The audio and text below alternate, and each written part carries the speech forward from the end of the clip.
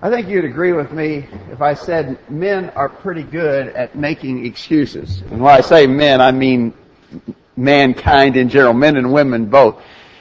So we're good excuse makers, but there's another way you might say we're pretty bad about excuses when you consider the excuses that are actually offered. Because most excuses are usually a pretty sorry attempt to explain away something that you failed to do that you should have done. I came across a list of some excuses the other day. Some of them were pretty humorous. Several of them involved why people didn't show up for work when they were supposed to. One fellow said he didn't show up for work because a chicken had attacked his mother. I don't know about that. Maybe Arthur or Jacob, or some of you all who keep chickens, might sympathize with that, but that doesn't sound very good. Another guy said that he didn't come to work because he had to mow the lawn to avoid a lawsuit from the homeowners association. Well, some of us might sympathize with that, but again, that'd be a pretty sorry excuse for not showing up for work. Another fellow said he didn't come to work because his finger was stuck in a bowling ball. I don't know. What do you think? You've all heard the excuse, of course, about the student who didn't have his homework assignment, and the excuse offered was the dog ate my assignment. You've heard that one. That's a famous one, right? Here's one. Here's a student without homework excuse that tops that one. This student said, I was in the lunchroom and another student started criticizing you, the teacher, and I just couldn't let that go without letting him know he was wrong. I searched through my backpack to find something to throw at him, and all I could find was today's homework assignment. So I let him have it. That's a classic, wouldn't you agree? And so, excuses. What about excuses? We're quick to offer them whenever we realize that we haven't done what we know we're supposed to do. I want to ask you a question. Do you think that there will be any excuse making on Judgment Day? I got to believe that there will, right? Because there are going to be a lot of people on Judgment Day who realize that they're not ready. They realize that they haven't done what they were supposed to do, what was expected of them. And so, yes, there will be a lot of excuse making on Judgment Day. Sadly, we can predict what a lot of those excuses will likely be, and we know that they won't work. And we want to talk about some of those in our lesson this morning. Before we get into our study, let me stop here just for a minute to add to the words of welcome that Lee has already expressed. We're glad that you're here today. What a beautiful day we have to come together on this Lord's Day to worship God. Just beautiful weather, just a gorgeous time of year, and we're certainly blessed to be able to be together. As we often pray, we're thankful that we can come together without fear of interference. Nobody's trying to prevent us. No opposition to what we do. We're free to gather together to worship God, and it is a great blessing. We're glad that you're here this morning. We're glad that you've chosen to be a part of this today. We have visitors, and we're grateful for your presence, and we hope you'll come back every time you have a chance, and we're always open to your questions. Let's talk about some excuses that won't work on Judgment Day. One of the excuses I think that's sure to come up is that someone will say, I didn't know enough. I didn't know enough. Well, I think it is true that there are a lot of people who don't know much of anything at all about God or His will, but that's actually a self-indictment if you stop to think about it. I didn't know enough. What that really means is that I didn't apply myself and I didn't try to learn, because the information is out there, it's accessible, and it's our job to access that information, learn it, and obey it. In Ephesians chapter 3, beginning verse 3, Paul said, by revelation God made known unto me the mystery, as I wrote afore in few words, whereby when ye read, ye may understand my knowledge in the mystery of Christ.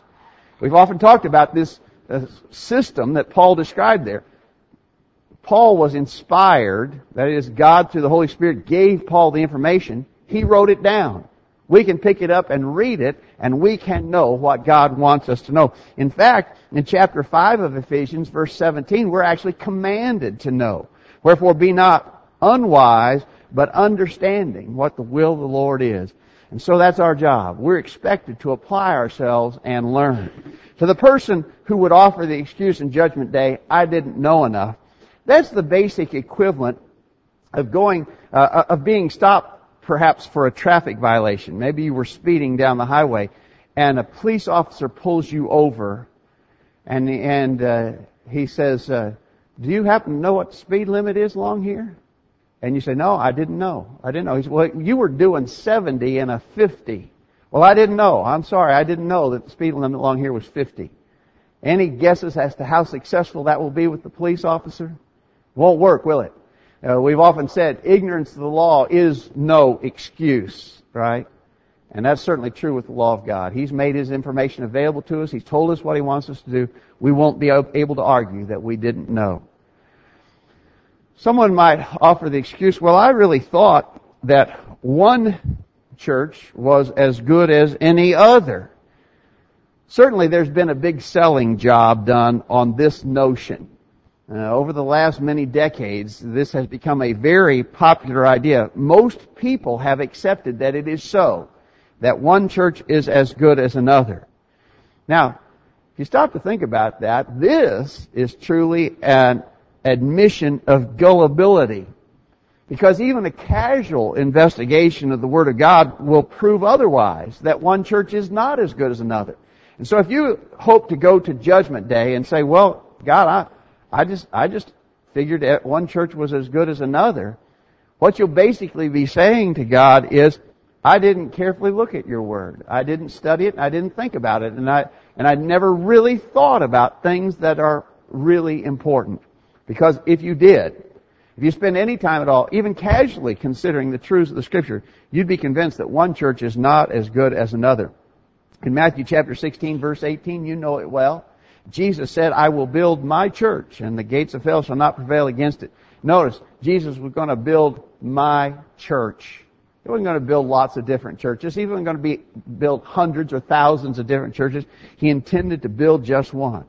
We all, I think, should be very familiar with the argument from the book of Ephesians. In chapter 1, verse 22 beginning, God hath put all things under Jesus' feet and gave Him to be head over all things to the church, which is His body. Notice the church is His body. Then in chapter 4 of the same epistle, there is one body and one Spirit, even as you're called in one hope of your calling. Jesus is the head of the church, which is His body, and there's just one body. If there's just one body, there's obviously just one church. One church is not as good as another. We've studied that many times before. A lot of people will try to use that excuse, I think, in judgment. It's not going to work.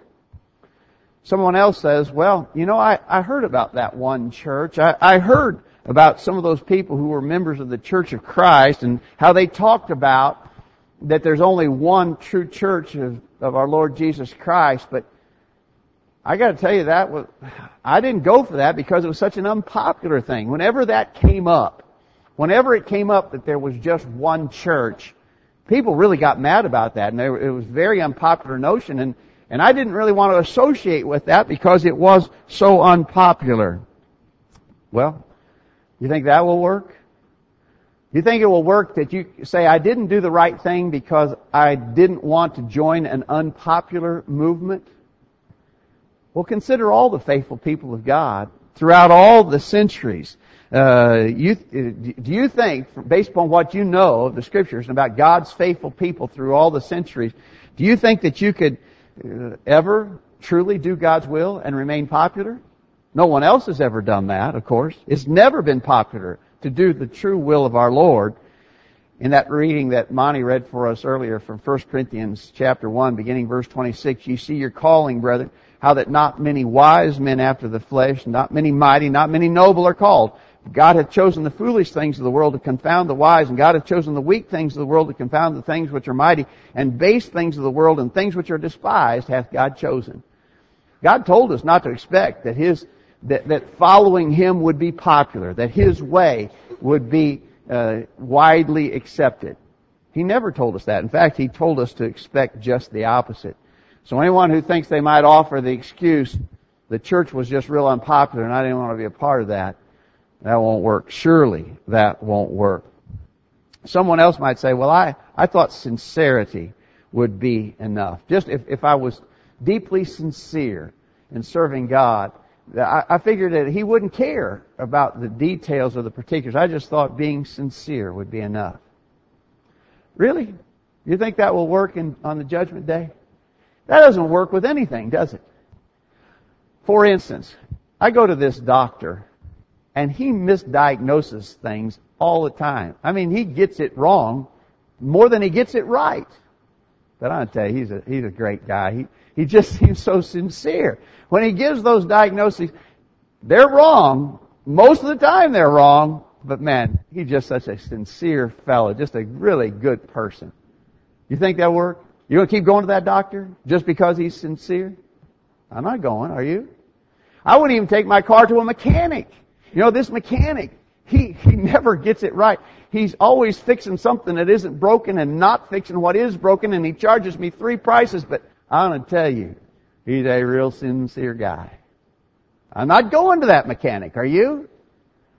Well, why would we think then that when it comes to the most important things of all, when it comes to our eternal salvation, that we could just say sincerity will be enough? We know that it won't. The Apostle Paul, perhaps, is the greatest example of a sincere man who was dead wrong. In Galatians chapter 1, beginning verse 13, he says, "Ye have heard of my conversation or manner of life in time past in the Jews' religion, how that beyond measure I persecuted the church of God and wasted it, and profited in the Jews' religion above many of my equals in my own nation, being more exceedingly zealous of the traditions of my fathers." Do you think Paul was sincere while he was in the process of persecuting Christians? Of course he was. He absolutely was. He says he was exceedingly zealous of the traditions of the fathers, and yet he was dead wrong. If sincerity, I would just put it to you simply this way. If sincerity is enough, Paul was okay while he was persecuting Christians. Right? Why not? Sincerity is not enough. We know that simply won't work as an excuse. Someone will go to Judgment Day and say, well, I got to tell you, I just trusted what my preacher told me. I just trusted that what he was saying was true. I'm sure that a lot of people are going to make that excuse, but think how foolish that excuse would be. Maybe to draw a parallel, think about it this way. Would you trust your most valuable possession to somebody else without checking on it? Let's say, for instance, that you have $1 million. You've got $1 million and it's yours, it's your possession. Would you hand that over to someone and never question them about what they're doing with it? Never question them about where it is or what's happening? Never even wonder whether it was being safely guarded or not? Well, of course not. I wouldn't. If I ever had $1 million, I'm certainly not going to trust it to someone else without checking to make sure that everything is safe and sound. Well, here's the eternal soul, our most precious possession. You'll never come into possession of, if you had $1 million or way more, nothing that you'll ever come to possession of could compare in value to your soul. And yet so many people are just trusting that to others without ever considering whether they're telling them the truth or whether they're doing the right thing. It's not enough to just trust the preacher. We need to be like the people who were in the city of Berea, in Berea, in Acts 17, verse 11. The Bereans, it says, these Bereans were more noble than those in Thessalonica, and that they received the word with all readiness of mind, notice, and searched the Scriptures daily whether those things were so. You know who the preacher was on that occasion? It was the Apostle Paul. But they didn't even take his word for it. They checked it out to make sure he was telling them the truth. And that's what we've got to do. This excuse that I just did what the preacher said and I never really thought otherwise, certainly that is never going to work. Someone else says, well, I just didn't think I was good enough to be a Christian. I just didn't think I was good enough to be saved. Well, the answer to that, of course, is you're right. You're not good enough. None of us are good enough. No one is good enough on their own to be saved. That's what salvation is all about. That's what the plan of salvation that God has provided for us through His Son, Jesus Christ, that's what it's all about. Because none of us are good enough to be saved on our own. But God has made salvation available to all who will come to Him through Jesus Christ. In 1 Corinthians chapter 6, beginning verse 9, Paul writes to the Corinthians, he says, know ye not that the unrighteous shall not inherit the kingdom of God? Be not deceived, neither fornicators, nor idolaters, nor adulterers, nor effeminate, nor abusers of themselves of mankind, nor thieves, nor covetous, nor drunkards, nor revilers, nor extortioners shall inherit the kingdom of God. Notice, and such were some of you. So among these Corinthians, they were involved in all those kinds of sins that are mentioned there. Fornication, idolatry, adulterers, homosexuality, stealing, drunkards, all of it. Were they good enough to be saved? No. Not on their own they weren't. But by the grace of God through His Son Jesus Christ and the plan of salvation that He's made available to all, even all sinners. Look at the list. You're not good enough? They weren't good enough either. Such were some of you, but ye are washed, but ye are sanctified, but ye are justified in the name of the Lord Jesus and by the Spirit of our God. And so, don't expect that that's going to be a workable excuse on the day of judgment to say, well, I just didn't feel I was good enough to be saved. On your own, you're not, but God has made salvation available to everyone, and you're one of those everyones. Don't think this excuse will work. How about the person who says, I just didn't think that I could make it. I knew about being a Christian, and I'd studied the Scriptures, and I knew what was involved, but I just didn't think I could make it. I really didn't think there was any reason to start, because I didn't think I could finish. No, you're starting something you can't finish. I just didn't think that I could make it. What about that? Stop to think of all the ramifications and implications of that kind of an idea. I didn't think I could make it. That really argues that God is really a mean-spirited, overbearing master. And what He's done is He has put in place this it's effectively an impossible requirement. He has put upon us so much that we'll never make it. And what He is hoping for is that we won't make it, so that He can crush us. That's what God's like. He's given us such horrible, difficult, impossible assignments in serving Him that He knows we'll never make it. I just didn't think I could make it. God's just hoping He can crush me. Is that what God is like? No, that's not what God is like, obviously. In fact, Paul said in 1 Corinthians 10:13, there hath no temptation taken you, such as is common to man. But God is faithful, who will not suffer you to be tempted above that ye are able, but will with the temptation also make a way to escape, that you may be able to bear it. Sure, it's hard. Nobody said living faithfully for the Lord is an easy thing, but it's not an impossible thing. God has promised that you can do it. The Apostle Paul said in Philippians 4:13, I can do all things through Christ, which strengtheneth me. Even Paul understood he couldn't make it on his own, but with the help of God, he could, and we can too. The excuse that you didn't start because you didn't think you could make it won't work either. Someone else says, well, I knew what was expected. I knew what the Lord commanded.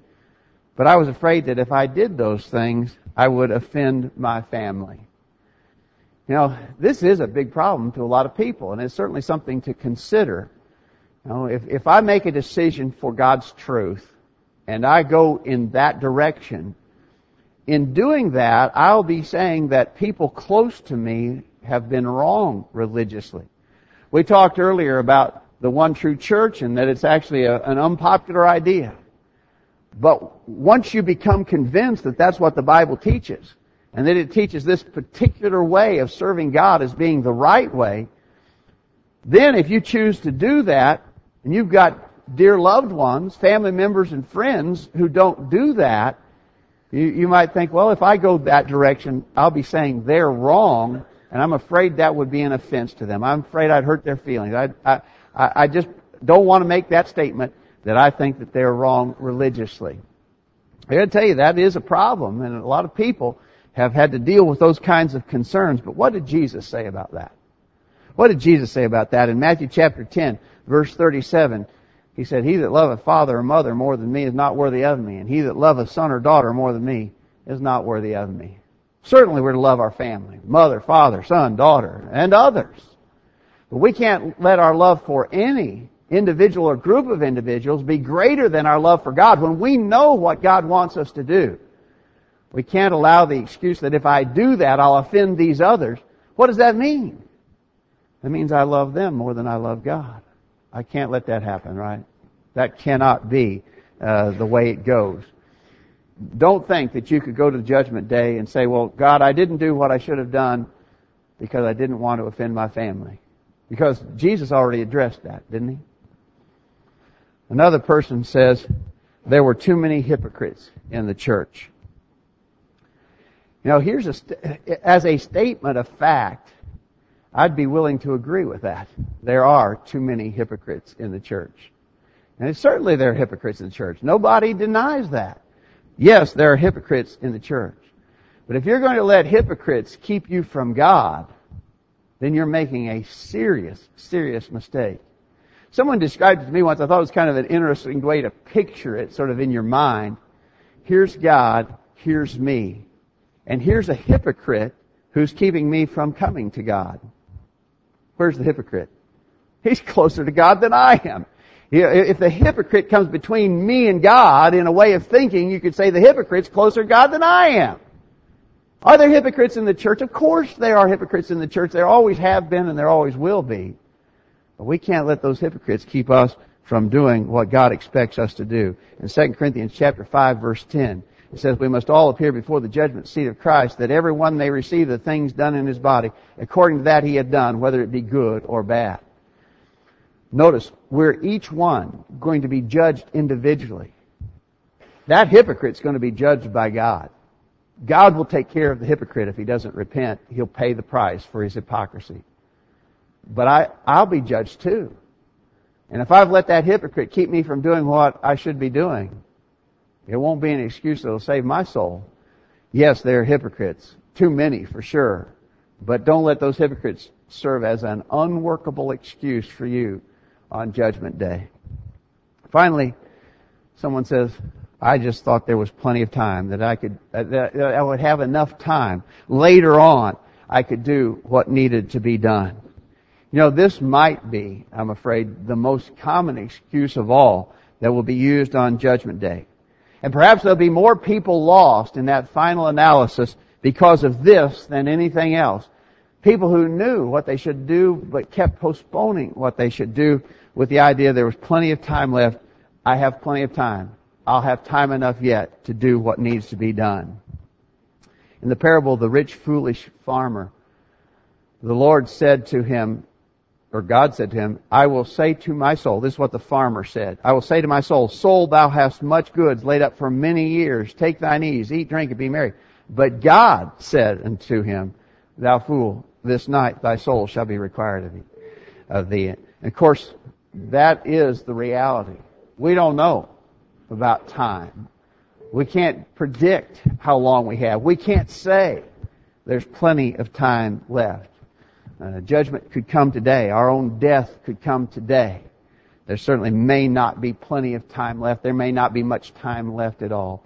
And if you're postponing to do what you know you should do, understand that if you die in that undone condition, you will not be able to say, well, Lord, I was going to do the right thing. I thought I had plenty of time to do it. I was going to do it. I planned to get around to it, but I never did. Excuses. We're pretty good at making excuses, but remember, excuses typically don't work at all. Excuses are just a lame attempt to explain away why we didn't do what we should have done when it needed to be done. And there's no more important area than in our spiritual lives. Do not expect that you'll be able to slip through the judgment by offering any of these kinds of unworkable excuses. There's really only one approach that works. That is, upon learning and knowing the will of God, to humbly submit in obedience. If you're not yet a Christian, we hope you'll make that decision. Hearing His truth, believe it, repent of your sins, confess your faith in Jesus, and be baptized for the remission of sins. We'd be glad to assist you in your obedience today. We'd be glad to study more with you. If you need more information, just say a word. If you're a Christian already, but you've not been faithful to your Lord, you stand the same threat of judgment and condemnation. And the excuses won't work for you either. If you're a Christian who's not been faithful to your Lord, come back in repentance, confession, and prayer. If we can help, let us know while we stand and sing this song. Jesus,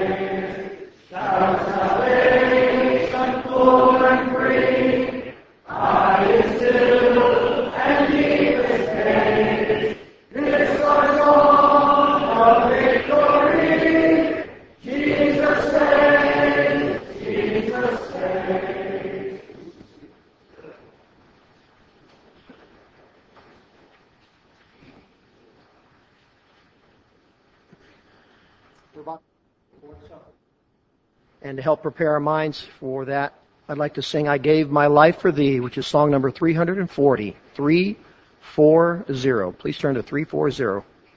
We'll sing this song in preparation.